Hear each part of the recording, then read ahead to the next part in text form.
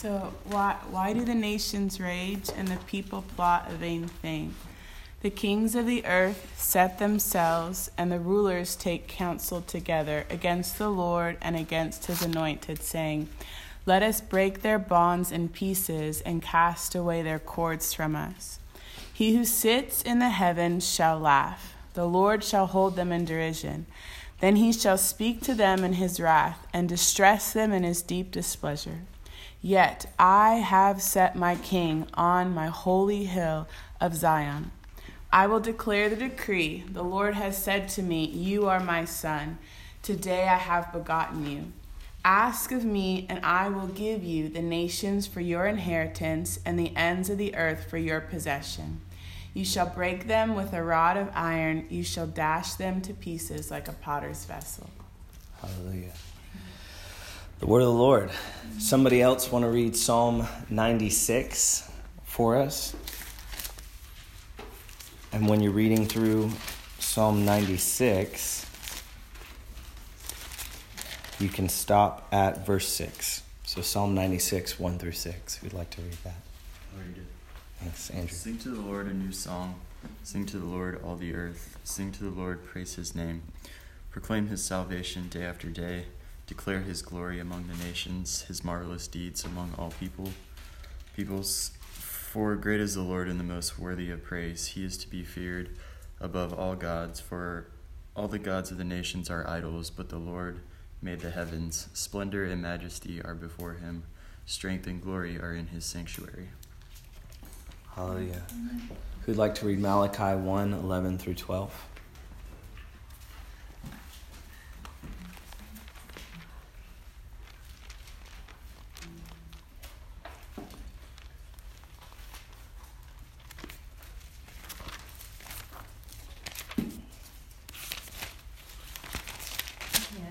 Great, thank you.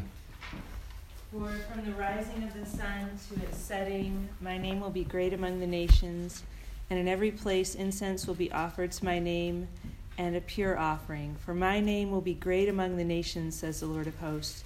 But you profane it when you say that the Lord's table is polluted, and its fruit, that is, its food, may be despised.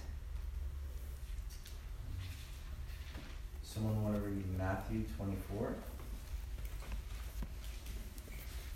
Verse 11, 12, 13, and 14.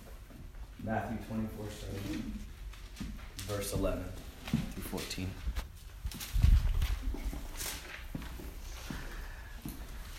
Does this remind anybody of like the Bible drills in camp? It's like, hey, look at it. Zechariah, Malachi, last week of the Old Testament. All right, Rachel, go ahead. Matthew 24. Okay.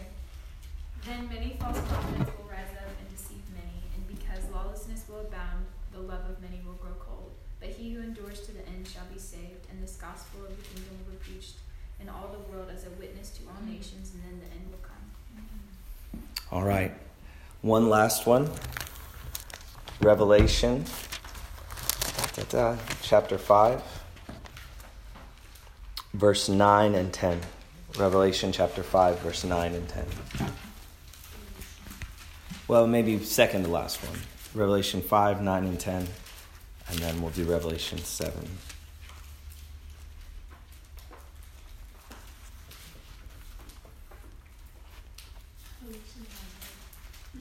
Great, Alicia. Yeah. But Revelations 5, 9, and 10. And they sang a new song, saying, You are worthy to take the scroll and to open its seals, because you were slain, and with your blood you purchased for God persons from every tribe and language and people and nation. You have made them to be a kingdom and priests to serve our God, and they will reign on the earth. Hallelujah.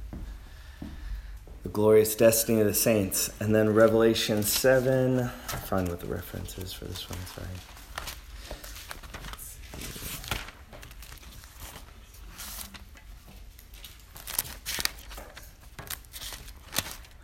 So Revelation 7, and I'll read this one. After these things I looked, and behold, verse 9, a great multitude which no one could count, from every nation, tribe, people, and tongue, standing before the throne and before the Lamb, clothed in white robes and with palm branches in their hands. And they cry out with a loud voice, saying, Salvation to our God who sits on the throne and to the Lamb. And all the angels who were standing around the throne and around the elders and the 4 living creatures, they all fell on their faces before the throne and worshipped God, saying, Amen. Blessing and glory and wisdom and thanksgiving and honor and power and might be to our God forever and ever. Amen. There's a famous John Piper quote. The quote says that missions exists because in places worship does not. And I believe that that is profoundly true, that missions exists because in places worship does not, right? And the ultimate goal, if you go all the way back to Psalm 2, Psalm 2 is a very intriguing passage. It's actually the most quoted psalm, and I believe the most quoted Old Testament passage in the entirety of the New Testament. So when something from the Old Testament makes its way more than anything else, right, it's most often quoted, that means it was on the mind of Jesus, it was on the mind of the apostles, it was on the heart of the Holy Spirit, that the Holy Spirit kept referencing Psalm 2 to the authors of the New Testament in their letters and in their epistles, in their gospels, in their revelations. They reference Psalm 2 over and over again. And why is that? Well, part of it is it's one of the unique passages where we see something called the intertrinitarian dialogue, which is a fancy theological term to mean that we get to glimpse into the conversation between the Father and the Son.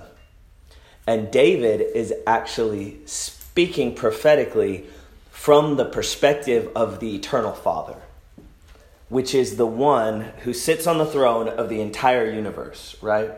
And David is getting to hear a conversation between the Father and between Messiah, between his Son. And what the Father is saying to the Son is, ask of me, and I will give you the nations of the earth as your inheritance. And so, of course, Jesus' response surely is that Jesus would ask for the nations as his inheritance, right? So there has been, from the very beginning, a desire for God to fill the nation, fill the earth, and ultimately the nations of the earth, with image bearers that bear his glory and his likeness, that are his children, his sons, his daughters. And he's created this beautiful tapestry of humanity with different languages, different cultures, different ethnicities. But his zeal is that even in that diversity, that there would be uniformity of worship, that there would be one person, the Jewish man Jesus, the Jewish Messiah, that he would be the one that ultimately all the nations would worship. And that's been God's plan from the beginning when he spoke in the garden and said to Eve that your seed will crush the seed of the serpent, right? And so we see in Psalm chapter 2 this idea concerning intercession. And even now we know from the book of Hebrews, like the Son stands before the Father and never ceases to make intercession, right? So consider, it's pretty remarkable, and it's actually what Jesus tells his disciples later in Matthew 9. He says, the harvest is plentiful, so what's the thing that he tells them to do? Pray to the Lord of the harvest, right? He doesn't say go teach. He doesn't say go do signs and wonders. He doesn't say go disciple them. He doesn't say go start churches. I mean, there are a lot of things that he could have said. But he says the first thing to do in the absence of laborers and in light of the abundance of the harvest is to pray. And because I believe the reason why is because that's the very place of dependence upon the Father, that even Jesus, as a part of the Godhead, begins the possession of the nations through the place of intercession, right? He says, Jesus is going to possess all the nations of the earth and actually be the king that governs all of them. In Revelation, the portion we read later on, it actually says that we will get to reign with him on the earth. Right? Mind-blowing. Okay? But if we want to reign over the nations of the earth in the eternal age like Jesus, I think we have to start at the same place that Jesus started. Right? And where did Jesus start? In his possession of the possession of the nations. Where did Jesus start with his possession of the nations? It's in the place of intercession. If I had like a slide presentation, I would say intercession comes before possession, right? You can tweet that. Our intercession actually gives us authority to move into those places of spiritual governance that God desires us to have in the nations of the earth as the people of God. Right? God has a plan that he's unfolding. And then I love Psalm 96 because it tells us something else. Not only is intercession important, but worship is important. They actually call this Psalm 96, it's one of the most evangelistic psalms in the entirety of the book of Psalms. And it actually is the place that the good news, the gospel, is actually referenced. It says in verse 2, proclaim good tidings or good news of his salvation from day to day. And I think what's so fascinating about this passage is when it says proclaim that, it's in the context of the proclamation being made through song. Sing to the Lord a new song. Sing to the Lord, all the earth. Sing to the Lord, bless his name, and proclaim his good tidings of his salvation from day to day. In the book of Isaiah, it talks about how the islands and the coastlands will sing. And as the nations sing to Jesus, he returns to the song of the nations, right? If we were to go and be able to translate ourselves into the throne room of God right now, there are two things that are happening around that throne. I believe Jesus is there and says he never ceases to make intercession. So Jesus is there praying, and the angels and the elders and the saints that are there in heaven, I believe that they're there worshiping, right? And I'm sure there's other things that they do. I don't know fully how the realities of heaven work. But what I do know is it's a real place. I know that throne really governs like stars, galaxies, all the affairs of all the nations of men. And the one who's seated on that throne, who gets to rule everything supremely, he puts the things around him that he likes. And he could have anything. And what he chooses to surround himself with is worship. He gets to surround himself with worship. And he doesn't just want the worship of one people group, as we see in the book of Revelation. He doesn't just want the worship of one particular family. He doesn't just want the worship of Israel, though he chose Israel to be the pathway of salvation. Ultimately, it's for the salvation of all the nations, every tribe, tongue, people, and language. And so God wants our intercession. God wants our worship. So now go with me, Matthew 24. We read it already, but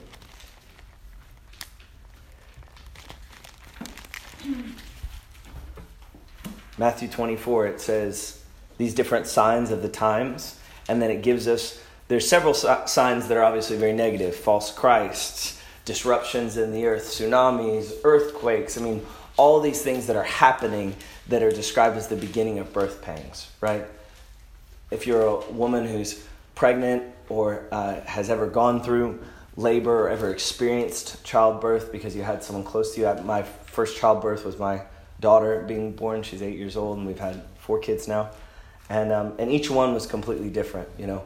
But the way in which, like, contractions, when you go into transition, they grip a woman's body, and then she has to push, and there's just this miracle of giving birth. And it's like one of the most intense things I've ever seen in my entire life, right? And that's what the scripture likens the coming of the Lord to. There are these disruptions that come in greater intensity and frequency until the glorious day of the appearing of Christ. But one of the intriguing signs that's a positive sign that he promises is that the gospel of the kingdom, the good news of the king's dominion, is actually going to be preached in every nation before the end comes. So in the midst of some of the greatest disruptions the nations of the earth have ever seen, the gospel is promised that it will be going forth with power, and it will reach places that is, in this final hour of human history, the gospel will reach places that it has never reached before in all of human history. And guess what? We get to be the generation that advances the gospel in our prayers, in our giving, and in our going to those unreached places. Like, we get to live in a day. I cannot think of anything more exciting. It's little, it's challenging, it's rough, it's ugly, right? In the sense that there's not a natural necessarily glory to it. You know, it's not, sometimes you walk in buildings or you attend services or you hear music and you go, oh man, there's something naturally, beautifully appealing about this. I'm listening to the biography of Hudson Taylor right now, talking about his trips to inland China. One of his first ones this morning, he goes to a town where the gospel has never been preached. The people that are going in with him that are locals, they say, you're going to get killed in there. We refuse to go with you. And he actually has to find a different group of people to like carry the things that they have from the boat into the city because the local people are so afraid for their lives, but still they go into the city and they get mobbed. But even as they're getting mobbed, they're handing out tracts and throwing Bibles to people that are in the crowd trying to mob them. And they end up getting favor with the local official even after the people persecute them, and they're able to continue to bring the gospel to this village. But it just kind of describes someone had choked him and grabbed him by the neck and drug him to the local official, and it describes how Hudson Taylor leaving the village, you know, is disheveled, his body's out of joint, his neck and throat is burning, but he has no more of the Bibles or the tracts that he carried into the city of Chung Chau to begin with, right? I mean, that is the apostolic ministry, right? That is the sufferings and the marks of apostleship, you know. And without question, Hudson Taylor, this blonde dude from England, who during one of his quiet times, the Lord said, "I'm sending you to China," and it says he describes in his biography that I'm listening to how from the moment that God spoke to him in a devotional time, oh, that God would speak a nation to one of us in our devotional times. It became the consuming passion of his life to discipline his body, to prepare his faith, to learn medical skills, to prepare himself, mind, body, and soul. He began sleeping on more hard surfaces so that his body would be conditioned for the mission field. He began embracing voluntary sufferings in preparation for people that he had never met a Chinese person before. But God had spoken in a moment of devotion, and it changed the course of his life, and through his obedience changed the course of history. And God is still doing the same thing today, and I believe he's going to do it as the disruptions are with increased intensity and frequency. I believe the apostolic calling and the calling of a prayerful people into the place of mission is going to also increase in intensity and in frequency. Because this gospel of the kingdom, it is promised before the end comes that it will reach every tribe, tongue, and people.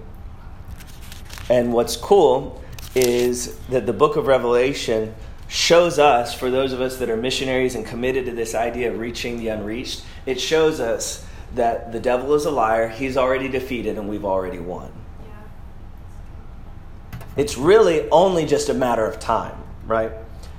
I don't know if anybody in here has ever played like contact sports, but sometimes the game gets kind of ugly if you're a really good team and you run the score up because the other team just gets frustrated and starts taking hits at you, you know, whether it's football or soccer or other sports like that.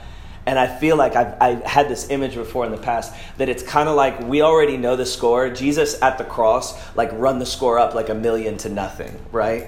But we're still on the field and we still have to run the clock out. And we still have to defend and try and score goals. But at the end of the day, the victory is already determined. But unfortunately, the devil still gets to take shots at us. Right? If that analogy makes sense. Of course, all analogies eventually break down. But this idea that the end is determined is so important for us to ultimately have faith. I know it's getting warm in here. I feel warm myself. So we'll wrap it up and get into the prayer room. Actually, if somebody wants to just crack the door open, I think that'll help us. I'll turn the seat down.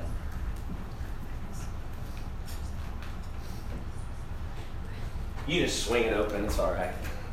Let all creation hear. So go with me, the last passage that we read, last two passages we read together, Revelation 5. Verse 9, the angels and the elders around the throne, worthy are you to take the book, to break its seals. For you were slain and purchased for God with your blood men from every tribe, tongue, people, and nation. So what did Jesus ask for in Psalm 2? The nations. That he would inherit the nations, right? I believe when the scroll gets given to the Lamb and he gets to release these seals, and with each seal, it's the beginning of the end time judgments, right? He gets to set in motion the events that ultimately lead to his possession of the entirety of the nations and the glory of the second coming, right? Why is he the only one worthy to receive that title deed? because he's the only one who perfectly obeyed God's law and then died for the sins of humanity, right? And then was resurrected in glory. And God's choice of him as his son, as God in the flesh incarnate, gave him unique authority as both fully God and fully man to ultimately receive all the nations of the earth, the very thing that we see David looking into in Psalm chapter 2, right? Imagine when it says, there was none found worthy to take the scroll, but then there was a lamb who appeared in the midst of the throne as one who is slain. It's amazing that it's Jesus' humility that qualifies him to receive the inheritance of the nations. And then if we look back at Psalm 2, it says this one who receives the nations, he's going to actually rule them with a rod of iron, right? And so it's just this beautiful dichotomy where the one who receives the nations does so because he's a lamb, right? But in his leadership of the nations, make no mistake, he's not a pushover, he's got a rod. He is the lion of the tribe. He is both lion and lamb. So this one who receives the title deed of the nations and the authority to unleash the end of all human history as we know it, this one is worthy, and he's worthy because he was slain. And he was slain because there was something that he wanted, right? And it's amazing because it says actually in the temptation of Jesus, if you go and look at it in I believe it's Luke chapter 4. Lights are popping on in the room. Luke chapter 4, right? It says that Satan takes him to the top of a very high mountain and says, I will give you all the nations of the earth and all of their glory, right, if you will bow down and worship me, because these things were basically given to me by Adam. Like Jesus, when your descendant fell, he gave me the authority of all the nations of the earth. So bow down and worship me and I'll give you. And what Satan is offering him is the thing that Jesus has come to possess. But he realizes that possession doesn't come through human pride and vanity. It comes through submission to the Father. And what's kind of cool is it says he showed him the nation of his glory. And when we watch, I have a little kid's video that like tells these Bible stories. And you know, the picture, and even in the Jesus film, we watch it, it's like the Parthenon and these different, you know, the city of Rome and all these different nations kind of flash before Jesus in this satanic temptation, in our interpretation of satanic temptation. Because it says, you know, it showed him all the nations and all their glory, right?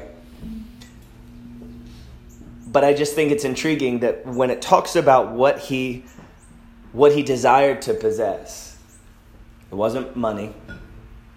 And of course we go, well, Jesus is God, but he was also fully man. It wasn't riches, it wasn't power, it wasn't positional authority. I mean, it wasn't these things that human leaders covet that Jesus died to possess. It says he bought men and women for God to be priests. He wanted our worship for eternity, our communion, our fellowship, intimacy with us. And for that reason, he laid down his life. When it says he'll have a city that will live in eternity that's called the bride, and it describes the beauty of that city coming down in Revelation 21. Are you guys with me on this? It's not the city that's glorious. The city reflects the glory of the people and the God that dwell in it. It's not, Jesus doesn't, when it says he wants the nations, it's not like he wants the buildings of downtown Atlanta. Yes, he'll have that, right? And it's not like he doesn't want the natural things that human beings crave. Yes, he'll receive those things. The ultimate thing that he wants is that the one thing that's created in the image of God, that displays the image of God more than anything else, that since the garden uniquely, I mean, God fashioned everything else with his words, but when it comes to humanity, he created us with his very own hands. And that which he fashioned with his own hands was lost in the fall. And Jesus came to redeem back that which God fashioned with his own hands, that which he put his unique mark on. And he gave his life to possess us. And what's amazing is that is both, it's so powerful when you think about it being true about you individually, right? Like Gabe Tarbutton, Jesus fashioned you uniquely, knit you together in your mother's womb, has orchestrated the course of your life so that there's been a continual invitation into his mercy and grace. You said yes to that. You began a relationship with Jesus. That relationship will go on into eternity. And this one that you've only known even dimly, you've only known him through his love letters. You've only known him, like one day you're going to see him face to face. And you're going to understand what it means that he died to possess you fully. And it's so powerful to think about it individually, but it's also powerful to set foot in a nation and go, all these people, the nation of Yemen, 24 million people, 0.01% Christian. Jesus died for all these people in the same manner that he died for me. Yet none of them know. They don't know. They haven't had the opportunity to hear or know how much he loves them. And here in our culture, we're blessed to have a church on every corner and free internships that we can come be a part of and a prayer room where we can sit with him and taste what heaven, the worship of heaven is going to be like. And yet there are places where we can go in the earth and Satan's dominion is there because God's people have not yet brought his kingdom. They've not yet brought incense. We skipped Malachi 1:11. It says his name from the rising of the sun to the setting will be great. Right? The sun runs its course every day, right? From the first place that daylight touches in the earth to the very last place that, that day ends. It says the whole earth that his name is going to be made great among the nations. But that's not the reality today.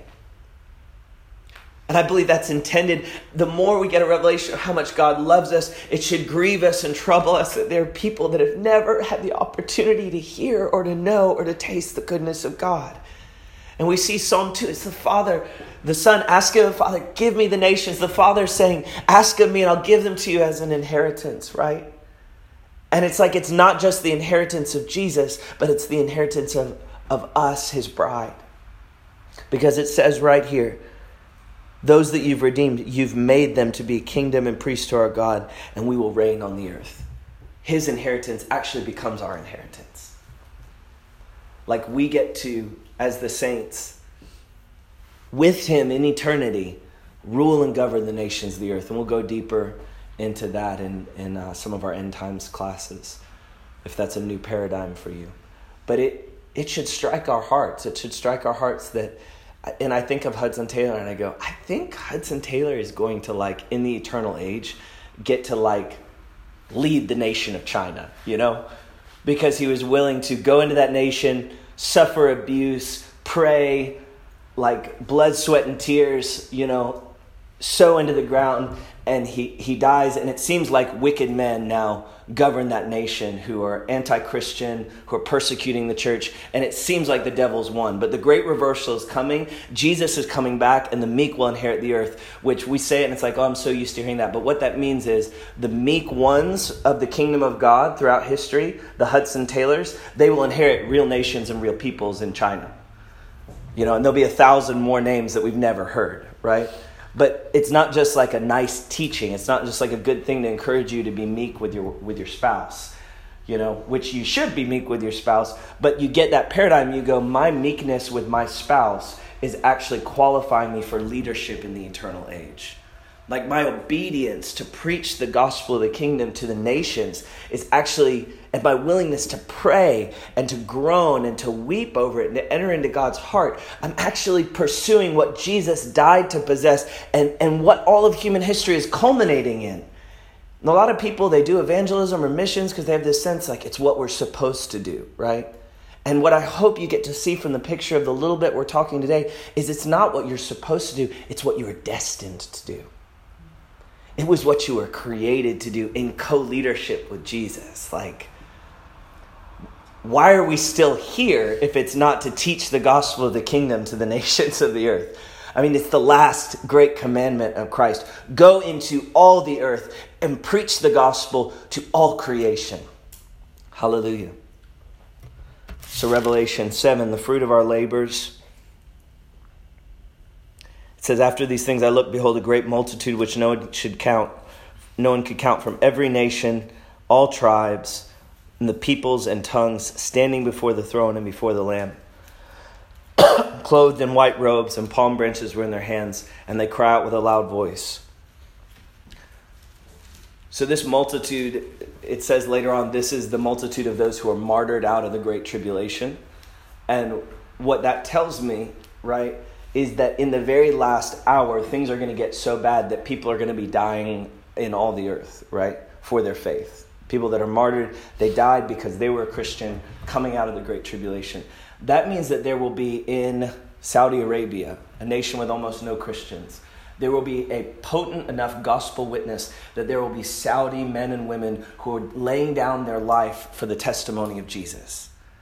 In places right now where there is no gospel witness, in Syria, I mean, there's persecution happening in Syria now.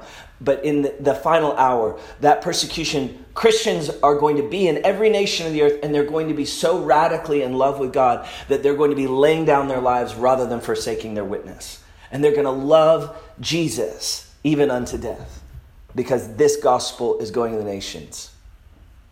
You know what that tells me? That tells me we win. We win. And the response of those who have laid down their life in this age for the sake of Jesus, their response is not even to heap or receive honor or praise themselves. It's salvation to our God who sits on the throne and to the Lamb. And all the angels standing around the throne and around the elders, the four living creatures. And I love this. It's in response to the worship of the saints. All the other times they've fallen down, it's in response to their own worship, right? But now it's actually the worship of the saints, of the martyrs coming out of the earth. It says basically the whole heavenly multitude crashes to the ground in worship. And I don't think this is like a thing where like Steve the angel nudges Charlie and goes, okay, it's time to fall down and sing the song, right? No, it's in the ecstasy. Have you ever had that moment where the holiness and the power and the awe of God just so fills the room that I just have to get on my face, right? Imagine the ecstasy of worship coming in a way that's so potent. It's the martyrs of the Great Tribulation singing praises to the one that they've died for. And the heavenly multitude goes, we just can't bear this. And the angels that are flying on the throne, I mean, they fall to their face. They cover their faces. The elders with their crowns, they fall to the ground. They're throwing their crowns at the feet of the Lamb. And the saints with the palm branches, the picture, right, of the manner in which they praised Jesus but later betrayed him. Okay, that's the picture, right? Palm Sunday, they lay down these palm branches for Jesus as a victorious king, but then he disappoints them when the Romans capture him and humiliate him. They say, oh, he wasn't who we thought he was, and they betray him. Now the martyrs of the earth are saying, no, you're exactly who we thought you were. You're the conquering king. Salvation to our God who sits on the throne, and all the angels standing around the throne, around the elders, four living creatures fell on their faces before the throne and worshiped God, saying, Amen. Let it be so. Blessing and glory and wisdom and thanksgiving, honor, power, might be to our God forever and ever. Amen.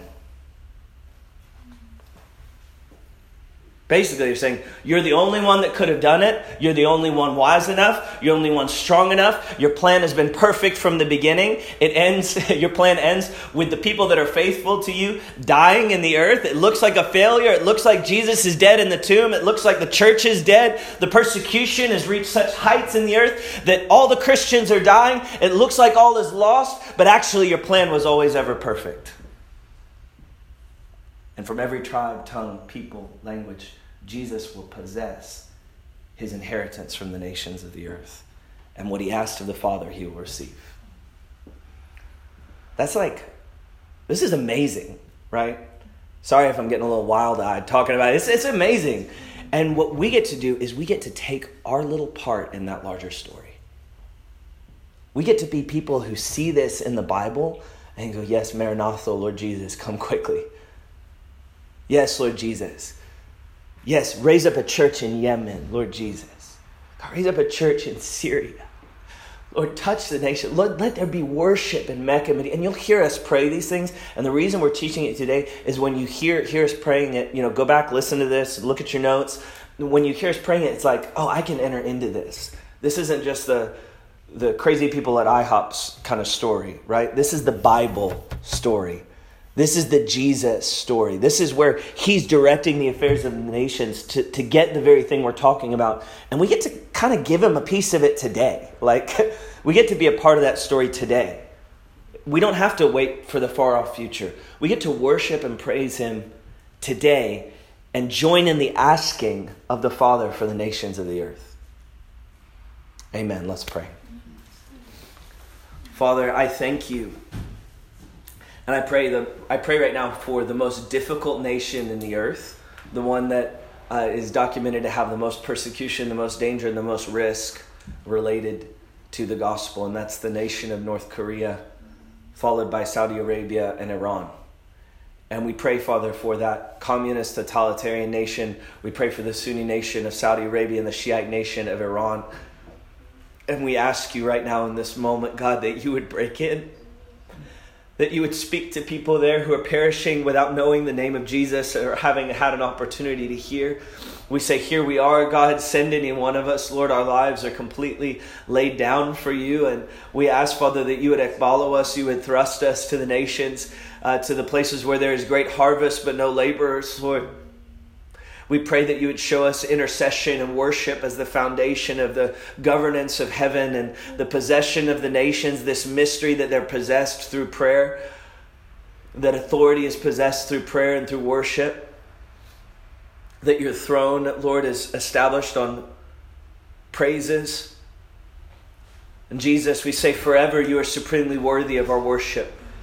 We pray where there is no worship, there is no incense. Lord, send people to light fires. Send people to burn in secret in prayer closets, to change spiritual atmospheres that change governments and move angels and demons. Put Daniels in the courts of Babylon, Lord. Put Daniels in the courts of Kim Jong-un. Put Daniels in the courts of Khomeini.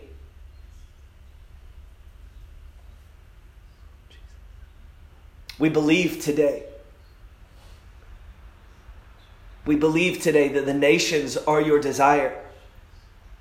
And we say to you, Jesus, you are the desire of all nations.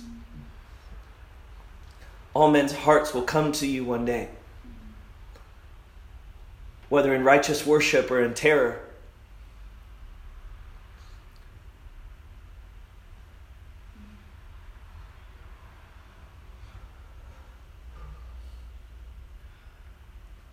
We pray, Father, let us see and experience your plan. I pray for just the spirit of revelation to touch hearts and minds in this room, to be awakened to the larger story of Scripture. I pray for even people who are provoked by this teaching, that they would go and they would study these things out in the Word with an insatiable hunger. I invite you even right now, I want to pray for hunger in the Word of God. If you just put your hands across your chest or on your heart or set them before the Lord, some physical posturing of receiving. I want to bless you and pray for you right now. Father, I release an impartation of insatiable hunger. That as they feast on the word, that they would never be filled. They would just become hungry and hungrier. God, that there wouldn't be enough time in the day, Lord, to absorb all the revelation that you're pouring out on them, Father. I pray for an overflowing cup. I pray for all those that might listen to this by audio at a future time. Father, I pray, bless them. Bless the hearers right now. Mark them, Lord. Mark them, Lord, even as they listen in their car, or as they listen, Lord, in their devotional time, and they look at some of these passages. I pray, Father, that their spirits would be struck, and that they would be called and commissioned to pray for the nations, that they would be called and commissioned to go to the nations. They would be called and commissioned to give their lives to building businesses or institutions of education or engagement in governance, so that they can play their part in the advancement of your kingdom to the unreached places of the earth. Right now, if you were to look at the finances and the sending and how it's distributed to the reached versus the unreached nations of the earth, far more resources go to the places that are already reached than the places that are unreached. It's something like for every $100 spent on unreached places, a penny gets spent. $100 spent on reached places, a penny gets spent on unreached. And Lord, we just believe that's not your will. That you would want the greatest resource going to the hardest places. So we ask even right now just a reorienting of the priorities of people's lives in this room. Even people that would, and even in our city, that people would say, I'm called to full-time ministry. I'm called to pastor a church. Oh, that they would go to hard places where the gospel is not being preached. Oh, that they would go to the poor places where they have no resource or natural beauty to attract people. That they would go to the dumps and to the dangerous places of the earth. In this room and beyond, Lord, multiply the sending, God. And here I am, I say again, here I am, send me, Lord. even to a stiff-necked people who will not hear. You know, for Isaiah in Isaiah chapter 6, it was a glorious sending. The coal touches his lips. The angels are there. And when God gives him the word, he says, I'm sending you to a people and they will not hear you. But you did not think that the most eloquent prophet, Isaiah is the most eloquent in terms of language in the Bible. You did not think that the most eloquent prophet's words were a waste upon people who would not hear. Because in your mercy, God, you saw fit to send him. Lord, I thank you that you don't judge by natural success or how many converts. I thank you, Father, that you judge by faithfulness. Lord, let us be faithful in this room to everything you would ask us to do. I pray this for myself, Lord. Let us be faithful, God. In the name of Jesus, I pray. Amen. Amen.